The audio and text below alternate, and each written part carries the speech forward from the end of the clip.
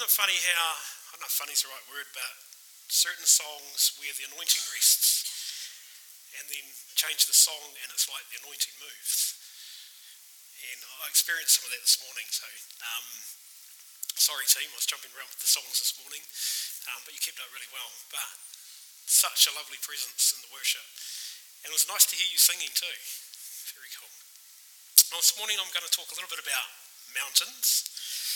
Mountains are often mentioned in the Bible, not surprisingly, because they were part of the landscape where biblical stories take place. In fact, mountains and hills are mentioned over 500 times throughout the scriptures. In the Old Testament, Mount Sinai and Mount Zion are probably the two most significant mountains.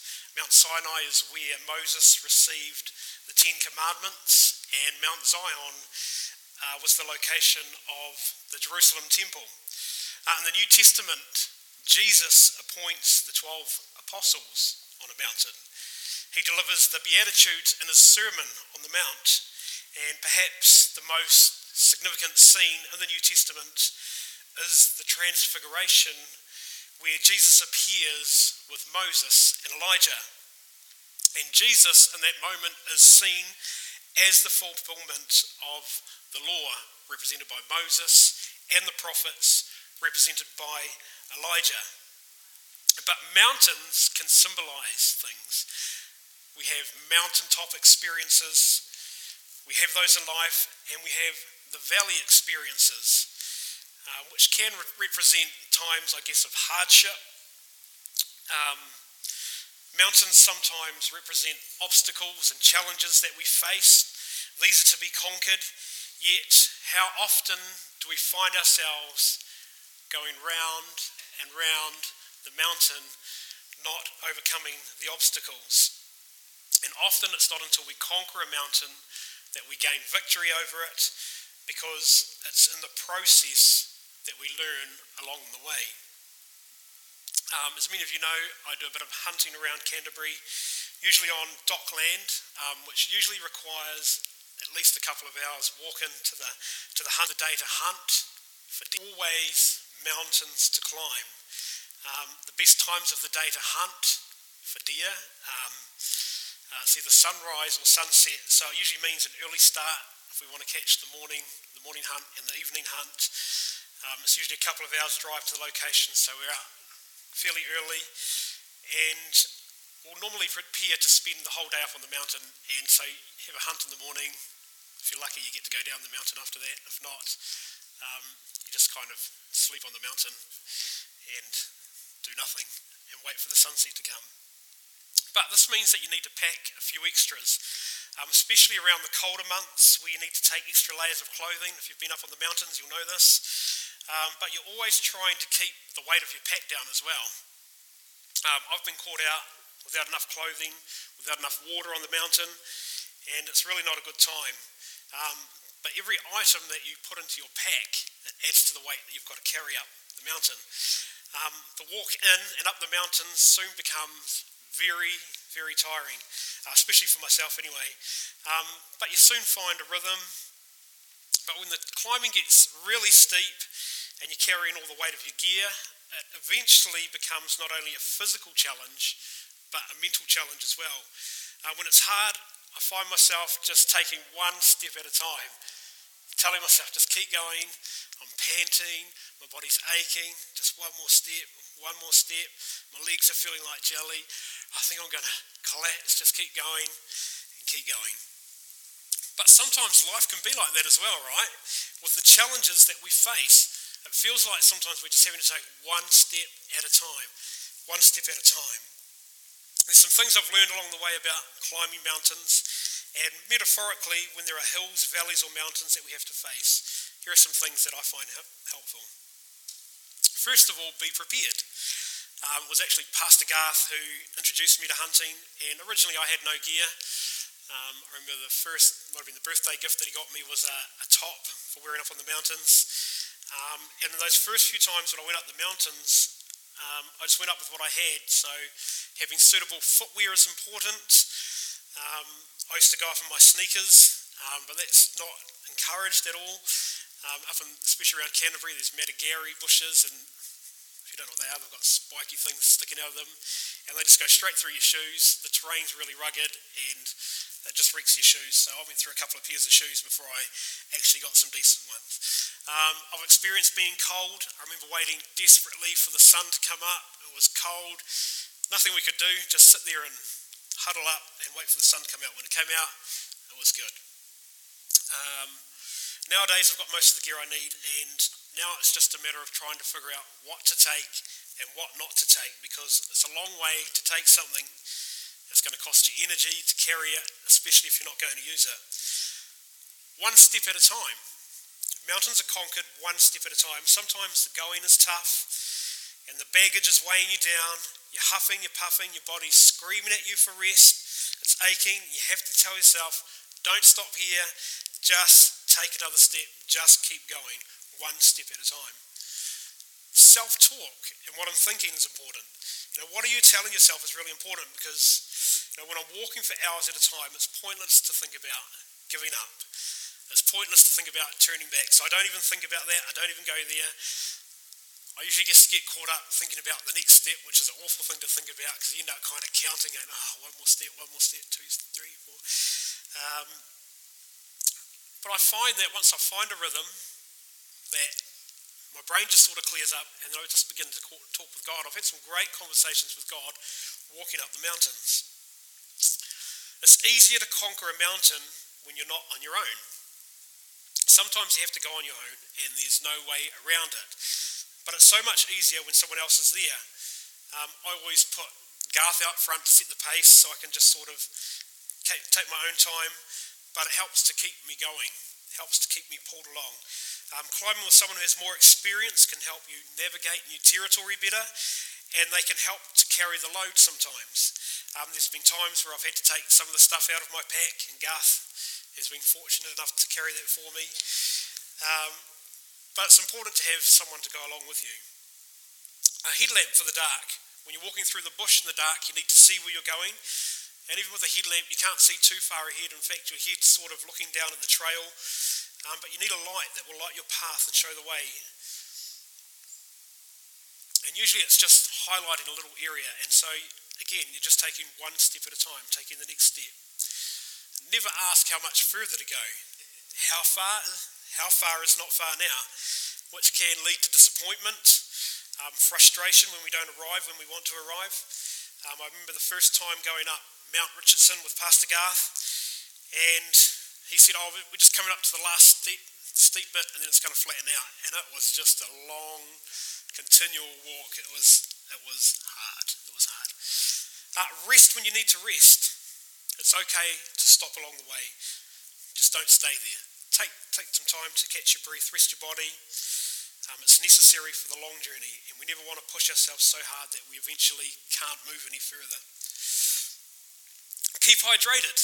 These days I've learned to dress lightly for the walk, so often just shorts and a t-shirt, because if you're moving, you're staying warm.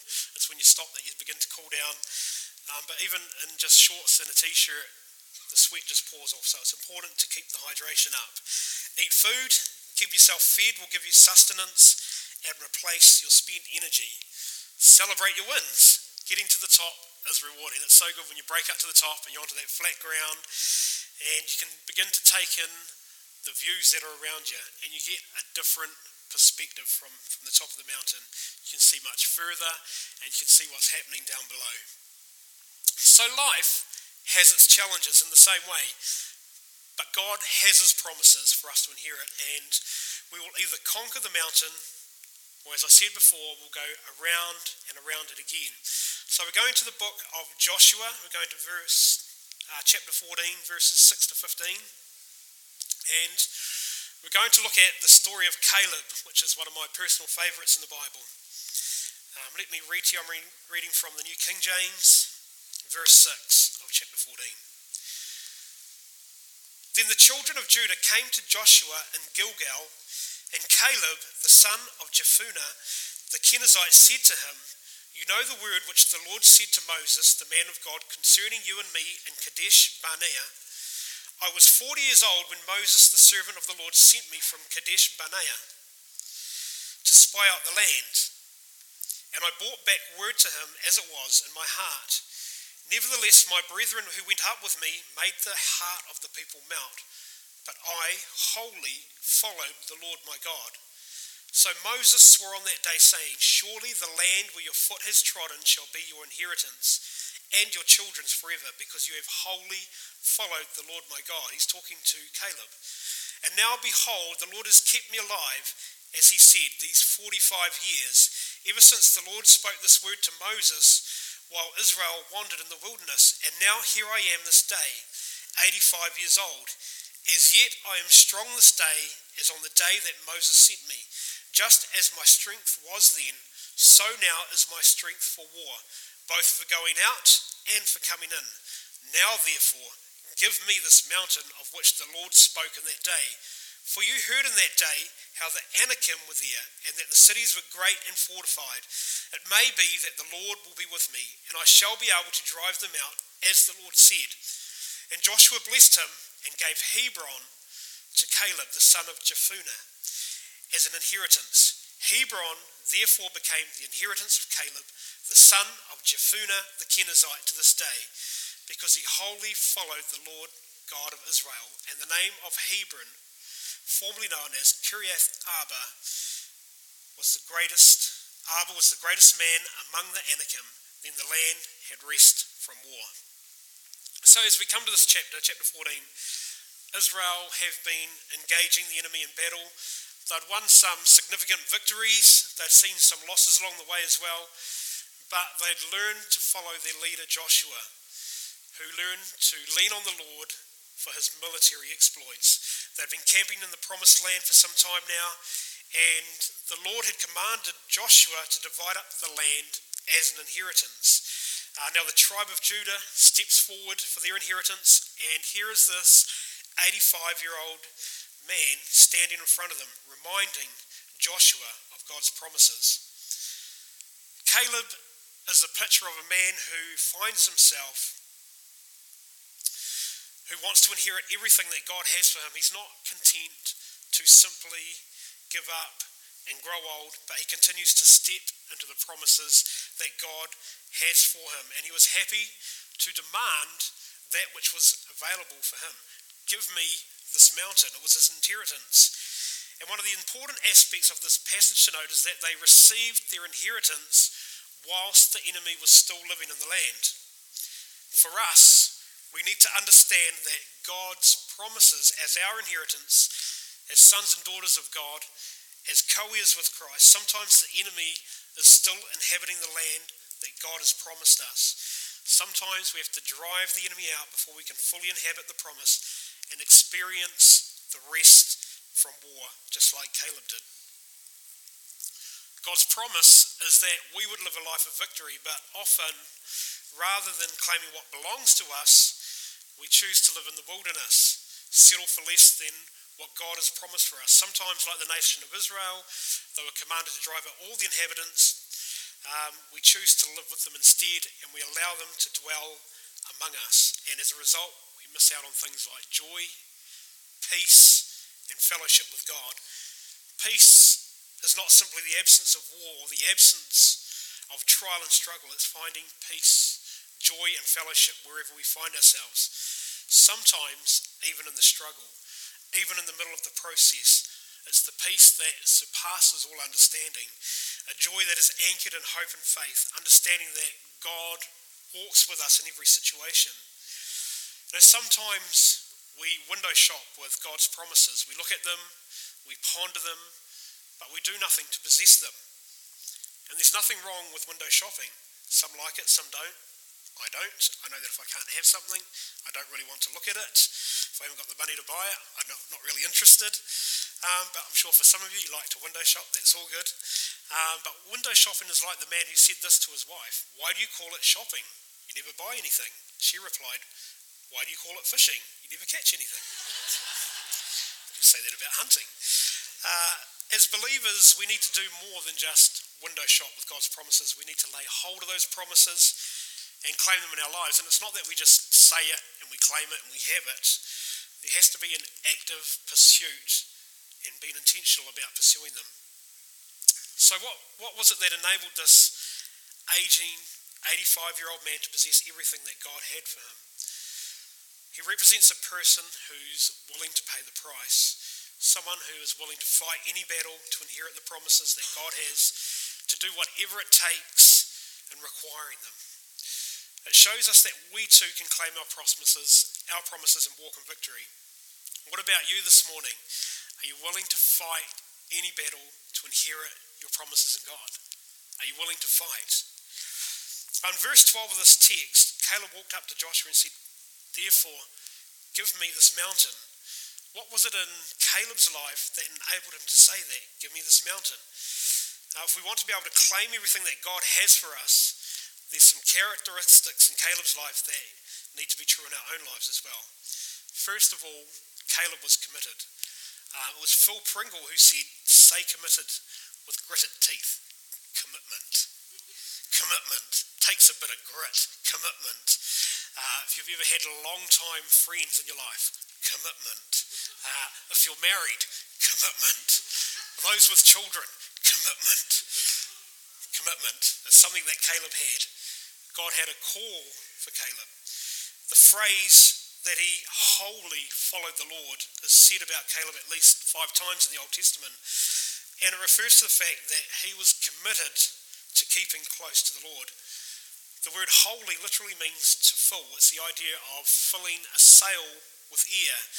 It's the picture of sails filled with air to their full capacity, with all the available air so that the ship can move across the water with maximum speed. Wholly following the Lord. Every part of Caleb belonged to him. He didn't withhold anything. What does that mean for you? What does that mean for us? To wholly follow the Lord, to deny yourself, to take up your cross daily. There is intentionality, there is a cost in following Jesus. When Julius Caesar landed on the shores of Britain with his Roman legions, he took a bold and decisive step to ensure the success of his venture. He ordered his men to halt on the edge of the cliffs of Dover and commanded them to look down at the water. To their amazement, they saw every ship which they had used to cross the channel fully engulfed in flames. Caesar had deliberately cut off any possibility of retreat, and now that his soldiers were unable to return to their continent, there was nothing left for them to do but to advance and to conquer, and that's exactly what they did. To advance, we have to burn our bridges.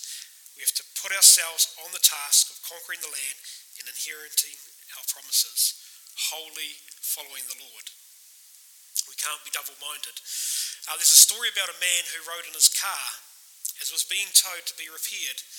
When they arrived at the repair shop, the tow truck driver said to him, I didn't think I was going to make it up that hill." And the man replied, "I didn't either. That's why I kept the brakes on." To live without total dedication to Christ is the same as trying to go forward and holding back at the same time. It doesn't work. James 1:8 says it like this: "A double-minded man is unstable in all his ways." In his book, One Crowded Hour, Tim Bowden describes an incident in Borneo in 1964. Nepalese fighters known as Gurkha were asked if they would be willing to jump from aeroplanes into combat against the Indonesians. The Gurkhas didn't clearly understand what was involved, but they bravely said they would do it, asking that the planes would fly slowly over a swampy area and no higher than 100 feet. When they were told that the parachutes would not have time to open at that height, the Gurkhas replied, "Well, you didn't mention parachutes before." Commitment. Jesus calls us to follow him with this kind of commitment, with this kind of courage, willing to risk everything for his sake. Someone said that commitment is like the difference between ham and eggs. The chicken was definitely involved, but the pig was committed. All right. God calls us to give everything to him, wholly, fully, following the Lord. And I know from my own experience, it's a challenge. It's like climbing a mountain. It's part of climbing that mountain to wholly follow God with your heart. Caleb was confident. What was it that gave Caleb the idea that he could be a giant killer? Well, his confidence was in God's word. Back in Deuteronomy 1, verses 34 to 36, God made this promise to Caleb. I'm sure we're familiar with this.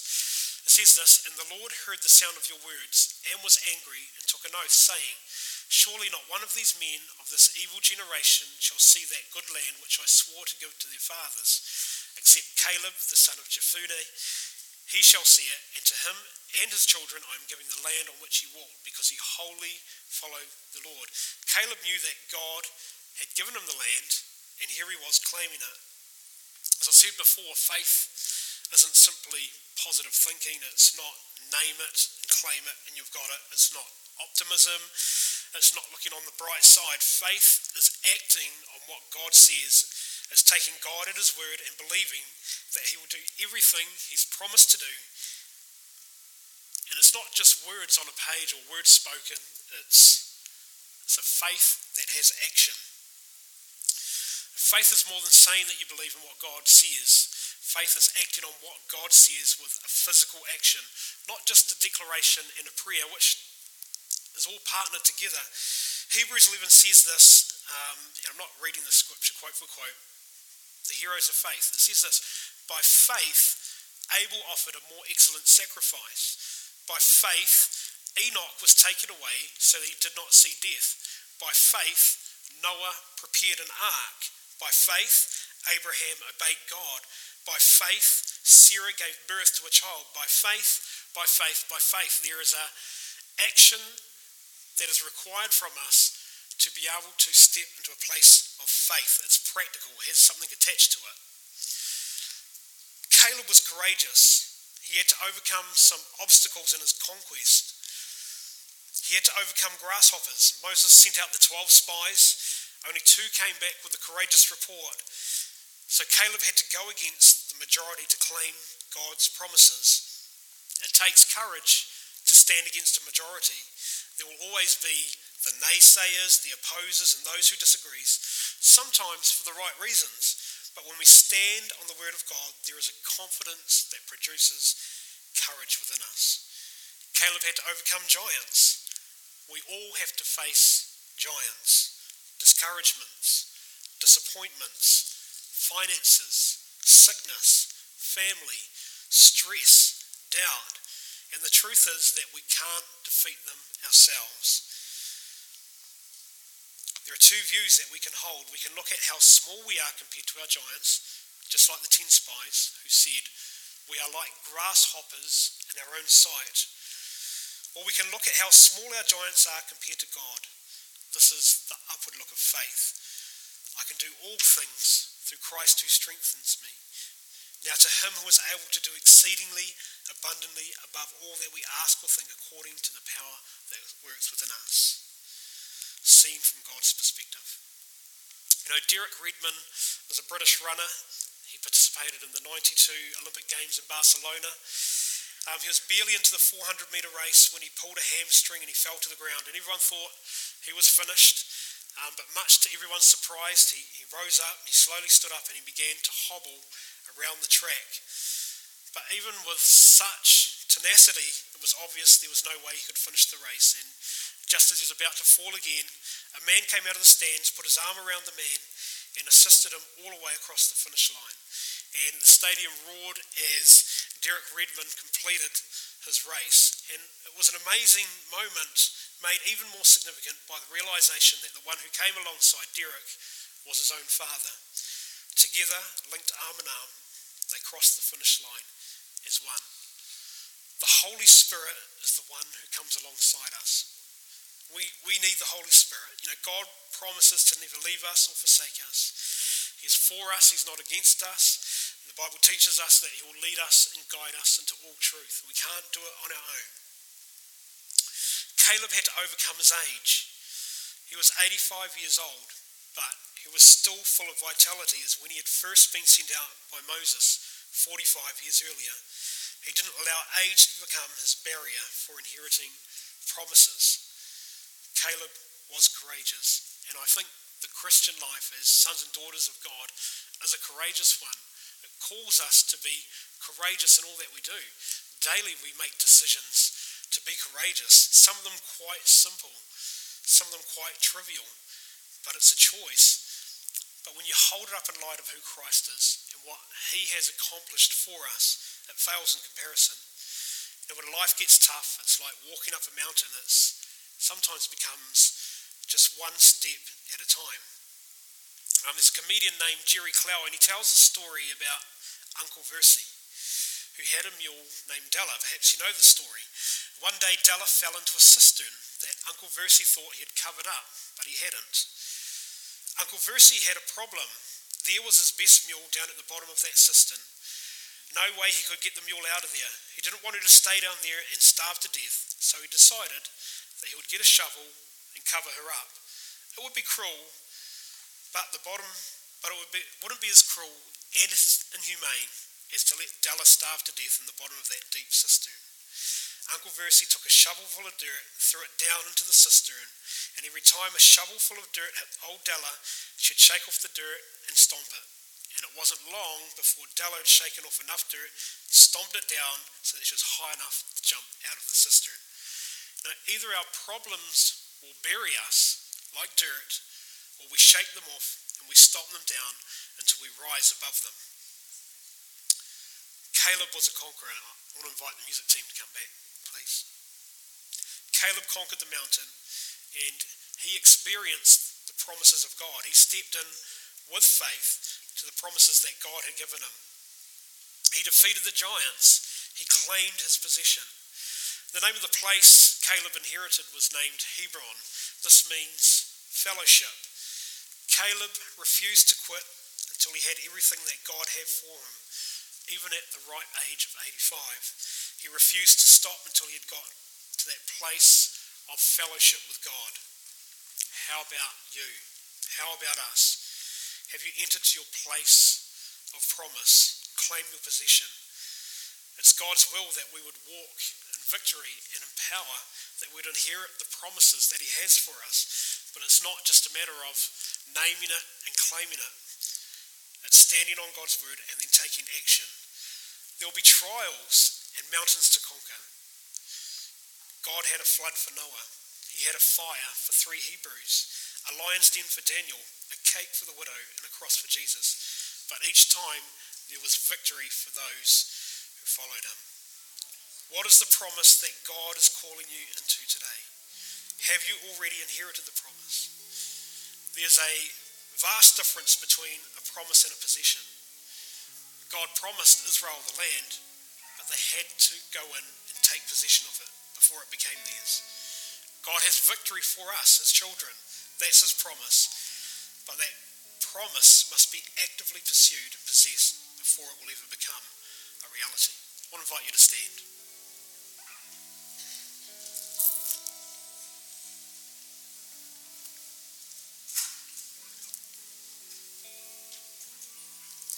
This morning, I don't know if you're in a personal walk with Jesus today. It's the greatest promise that we can enter into, is to spend a life with Christ, knowing his will for our lives, partnering with him on a daily basis. God has a place of peace and power for each one of us, but you must be willing to claim that possession. It's not for the faint-hearted, but it's for those who have faith, and you can claim your promised land right now. I wonder this morning if we could just get you to close your eyes. Now, I met Jesus at the age of probably about 15 in my bedroom, reading a Bible. I didn't know who God was, I didn't know what the scriptures were. I read the scripture, Romans 10:9, which says, if you believe in your heart, confess with your mouth that Jesus died and rose again, you'll be saved. I read that passage not understanding what I was reading, but in that moment, as I lay on my bed in my room by myself, I read it as a prayer, and I felt the doors of my heart open, and I felt the presence of God come in. This morning, perhaps you haven't experienced the presence of God. He would love to meet with you if you would invite him in. So if that's you this morning, I just want to invite you to just raise your hand if you'd like to receive that presence of God, if you'd like to receive Jesus. If that's you, you can just raise your hand right now if you'd like to receive Jesus. Thank you, Jesus.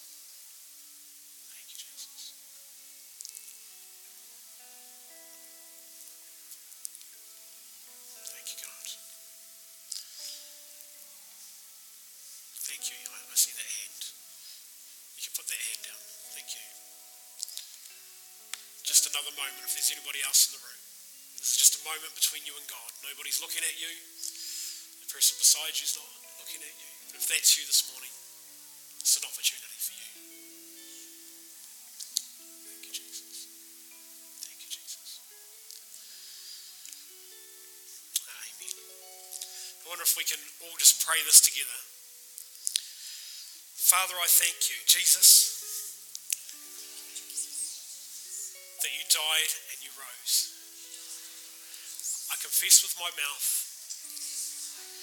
and I believe that you died and rose again. And I accept you into my life. Amen. Amen. Oh, I'd like to catch up with that person just after the service. If you could just come and see me, that'd be great. Or I'll come and find you. In a moment, I'm just going to hand over to Pastor Warren. Yeah, but there's an opportunity for prayer. You know, we love to pray for people, pray with people. In response to God, maybe God's spoken something to you specifically this morning. I often find as I'm listening to messages, God will speak to me about something completely different. But perhaps this morning He's asking you to respond. So, Pastor Warren, can I hand back to you?